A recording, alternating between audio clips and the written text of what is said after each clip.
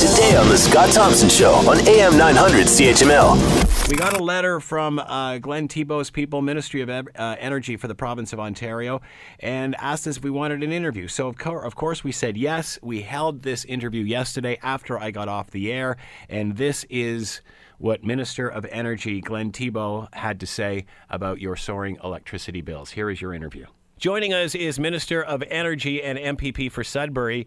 Glenn Thibeault is with us. Good afternoon, Glenn. How are you doing today? I'm doing well. Yourself? Good. Thanks very much for taking the time to join us. We greatly appreciate this. I'm sure you're a busy guy out and about selling this.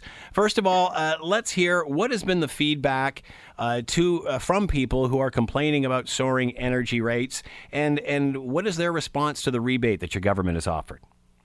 So I think, when we're talking about the rebate, it's twofold, right? So we're hearing from folks in urban areas, and I'm hearing from folks that are talking to me from, northern areas or from rural areas as well, because what we've done is a 3-point plan. And the first plan, as I'm sure you're well aware, is we're taking 8% off everybody's rate. So families, small businesses, and farms will see an 8% rebate off of the HST on their bill, so the provincial portion. But for those folks that live in rural areas or in my part of the woods in northern Ontario, they're going to see a 20% reduction on their delivery charge, because they're paying a proportionally higher amount for the supply of energy to get to them.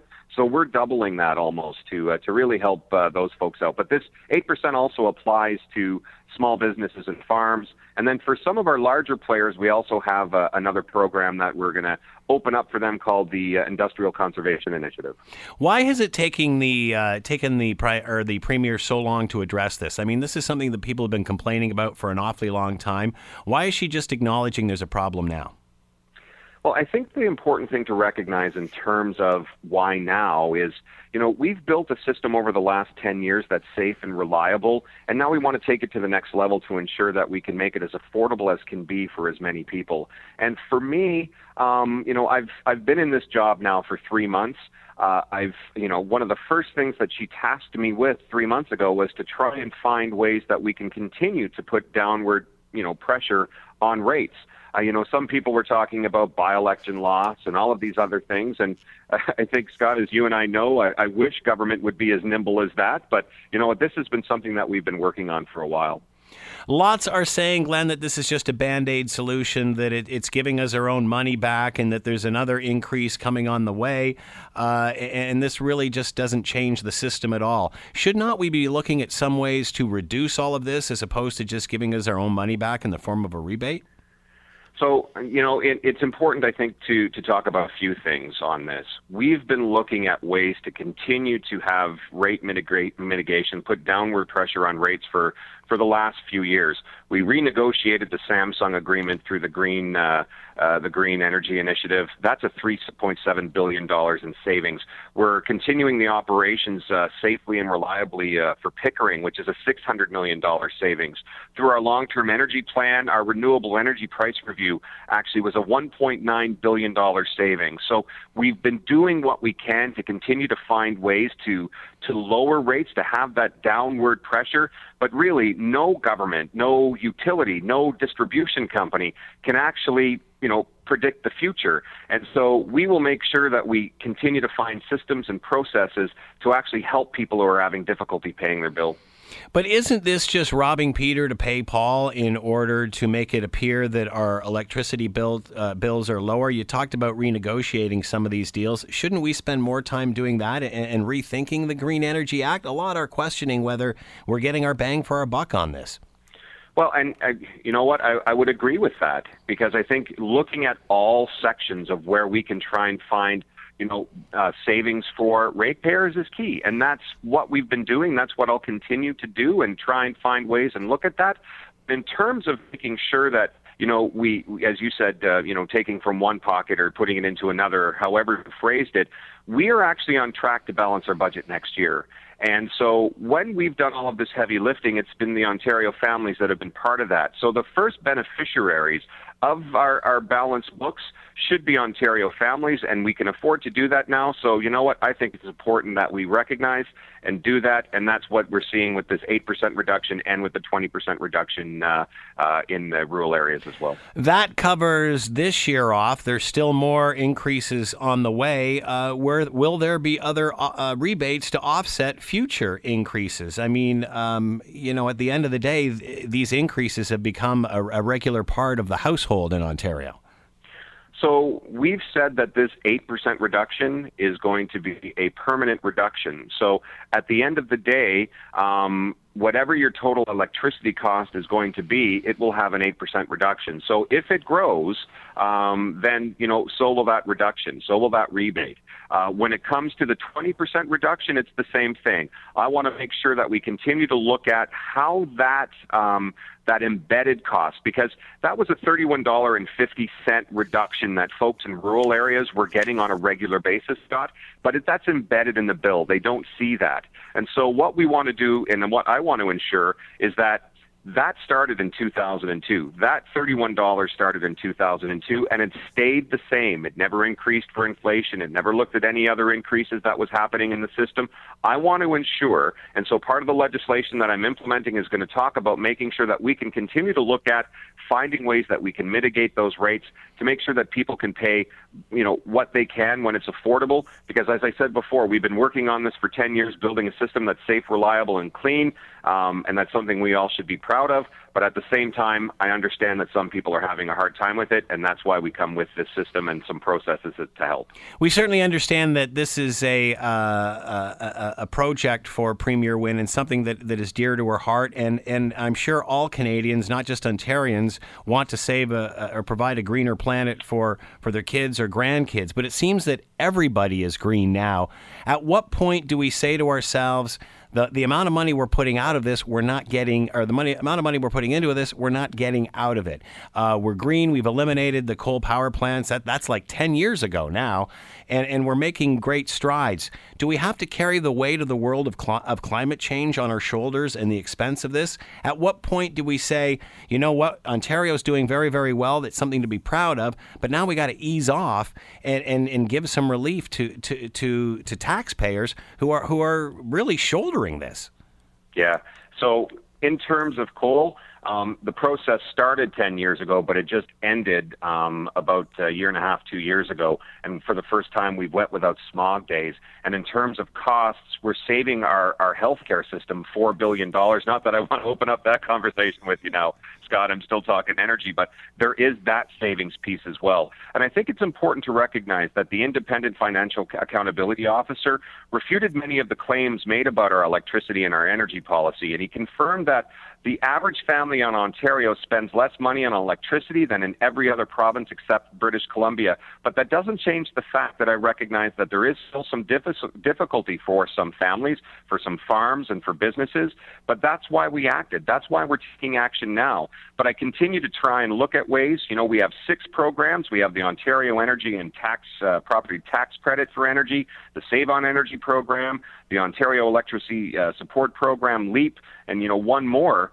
But I want us to look at value for money to make sure that all of these programs are doing what they're supposed to be doing if we need to help folks that are there. But, let's make sure that we continue to have this safe, reliable, and clean system.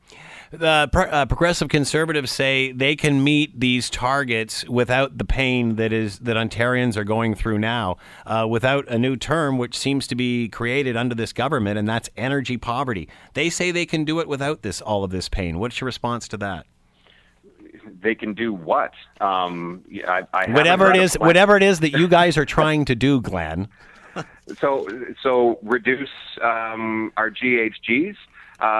So from my understanding with the Progressive Conservatives is they haven't offered any plan. I haven't heard anything from them other than just shaking their fist at us.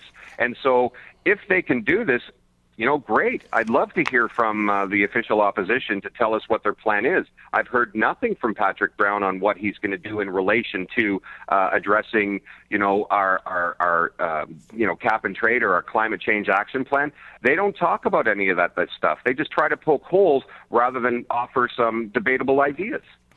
How concerned are you that Ontarians are shaking their fist at Premier Wynne over this issue? I mean, people are. I hear it every day, Glenn. People are extremely upset about this. I'm not going to disagree with that, and I think that's why we've taken action. Part of what I've heard from folks in Northern Ontario and in Southern Ontario and in all parts is, you know what, some are having difficulty. And for those that are, for some people that are upset, and for some people that, have a hard time, meeting those bills, that's why we've put in these programs, right? The ones that we've announced now. But even before that, as I talked, we had those 6 programs in place. We got rid of the debt retirement charge early for families. So, we're doing everything we can to ensure that we still can flick the light switch and have the power that we need to keep it safe and reliable. We've made sure that it's clean. And now I think the important thing to do is bring it to the next level and make it as affordable as can be. Do you think there may be any sort of relief on the way once this government introduces cap and trade, which of course will add more costs to the lives of Ontarians? Will there be any more rebates heading into that project, do you think?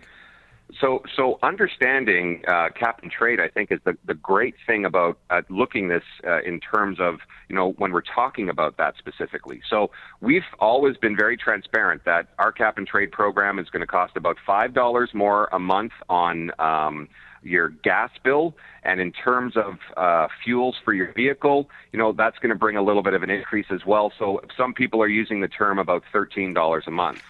The great thing about cap and trade is we've got programs in place. So let me pick electric vehicles. That's the one that's on the top of my head. We have rebates in place for people to buy electric vehicles. So up to $14,000 if you wanted to get an electric vehicle. We're also going to offer free charging for the whole year. So if people actually find ways of, changing their behavior, getting these, programs, even if it's a heat pump, that help with the heat in your home. These are going to actually help with your reduction of GHGs emissions. And when those GHG emissions are reduced, that also lowers your costs. So that's the good thing about cap and trade, is if you can participate in it and you can lower your costs. So it lowers the impacts that families will feel and that businesses will feel as well. What I'm hearing, Glenn, on the phones is too much, too fast. We're doing more than our share. It's time to put the brakes on this. Your feeling on that? You know what? I'm actually pretty proud of what we've done in terms of making sure that we're a leader. And then when I mentioned the Financial Accountability Officer earlier, when he was talking about that, we've done all the heavy lifting that we need to do when it comes to green energy. Now, everyone's going to have to catch up to what we've done. So I'm hearing what people have to say, but we've still got, the North American electricity reliability standards that we need to meet, and ensuring that we have the capacity every day, that we don't have our rolling blackouts or our rolling brownouts and blackouts again, is key for us. So we're meeting our capacity. We're doing it with renewable energy. We've extended the life of Pickering. We're continuing operations safely and reliably, and that's going to save us $600 million. But that's coming offline in 2022 with two plants, and then the full shutdown will start in 2024. We need to start thinking about how we're going to replace, those 3,000 megawatts of electricity that we rely on. So we're looking at ways to do that with sustainable, renewable energy. Won't that power that we lose through nuclear, won't that be just used up by the power that we're selling to other people for less than the rate that we should be? So there's two things on that. So we're not losing money on that. So you hear one side of the ledger, right? So the lots of talk right now about when we sell to Michigan, we're selling at lower rates. But when Michigan needs power from us, it's a market, and we sell that at whatever the market is telling us. And at the end of the day, in 2015, our system operator made $230 million in the sale of electricity. But the second part of that is that we need to produce that electricity, right? So we have peaks that we need to ensure that we have enough electricity to meet. And as I mentioned earlier, the North American Electricity Reliability Council, their standards must state that we have to have between 8% and 15% of excess capacity. So we have to produce that to meet our standards. And so I'd much rather us sell that and then make money at the end of the day than just lose it here in the province. So, there's a little bit of misnomers in that, and I'm glad I was able to clarify that, because we do make money and it is something that we have to produce. Minister of Energy and MPP for Sudbury, Glenn Thibeault, has been with us. Minister, thanks very much for the time and insight. Much appreciated. Nice talking to you, Scott. Want to hear more? Download the podcast on iTunes or Google Play and listen to The Scott Thompson Show weekdays from noon to 3 on AM 900 CHML.